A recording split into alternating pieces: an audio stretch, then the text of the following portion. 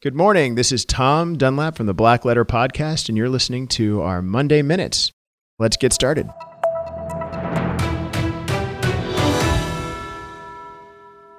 Back to Laws of the Weird overseas. So this started with me kind of wondering what had happened in my old stomping grounds, Geneva, Switzerland, where I grew up and went to high school. When I was a kid, we had to have bomb shelters there. And I went to check on that law and found that all over the internet, there are statements that you can't flush a toilet after 10 p.m. And I do not remember that being something that I had to deal with. So I did a little searching and I found site after site citing this law, but it turns out there is no such law. In fact, Switzerland could never impose such a law or make it stick, because how long does it really take you to go to the bathroom?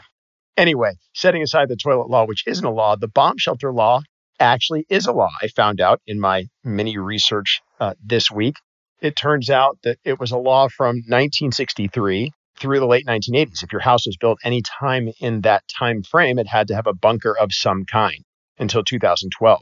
In 2012, the Federal Council in Switzerland passed a law saying that only apartments, buildings with 38 or more rooms in it had to have a fallout shelter. But there is still a law in the books that every Swiss citizen has to have access to a fallout shelter near their home.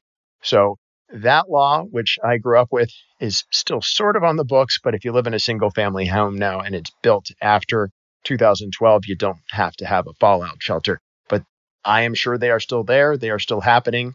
And I remember when I was a kid, there was always the potential they could be inspected, or at least that's what we were told as expats. Anyway, that's my Monday morning minute. I hope you found it interesting. Summary: there is no law about flushing toilets, and there is sort of a law about bomb shelters. I hope you have a great week and enjoy the rest of your Monday.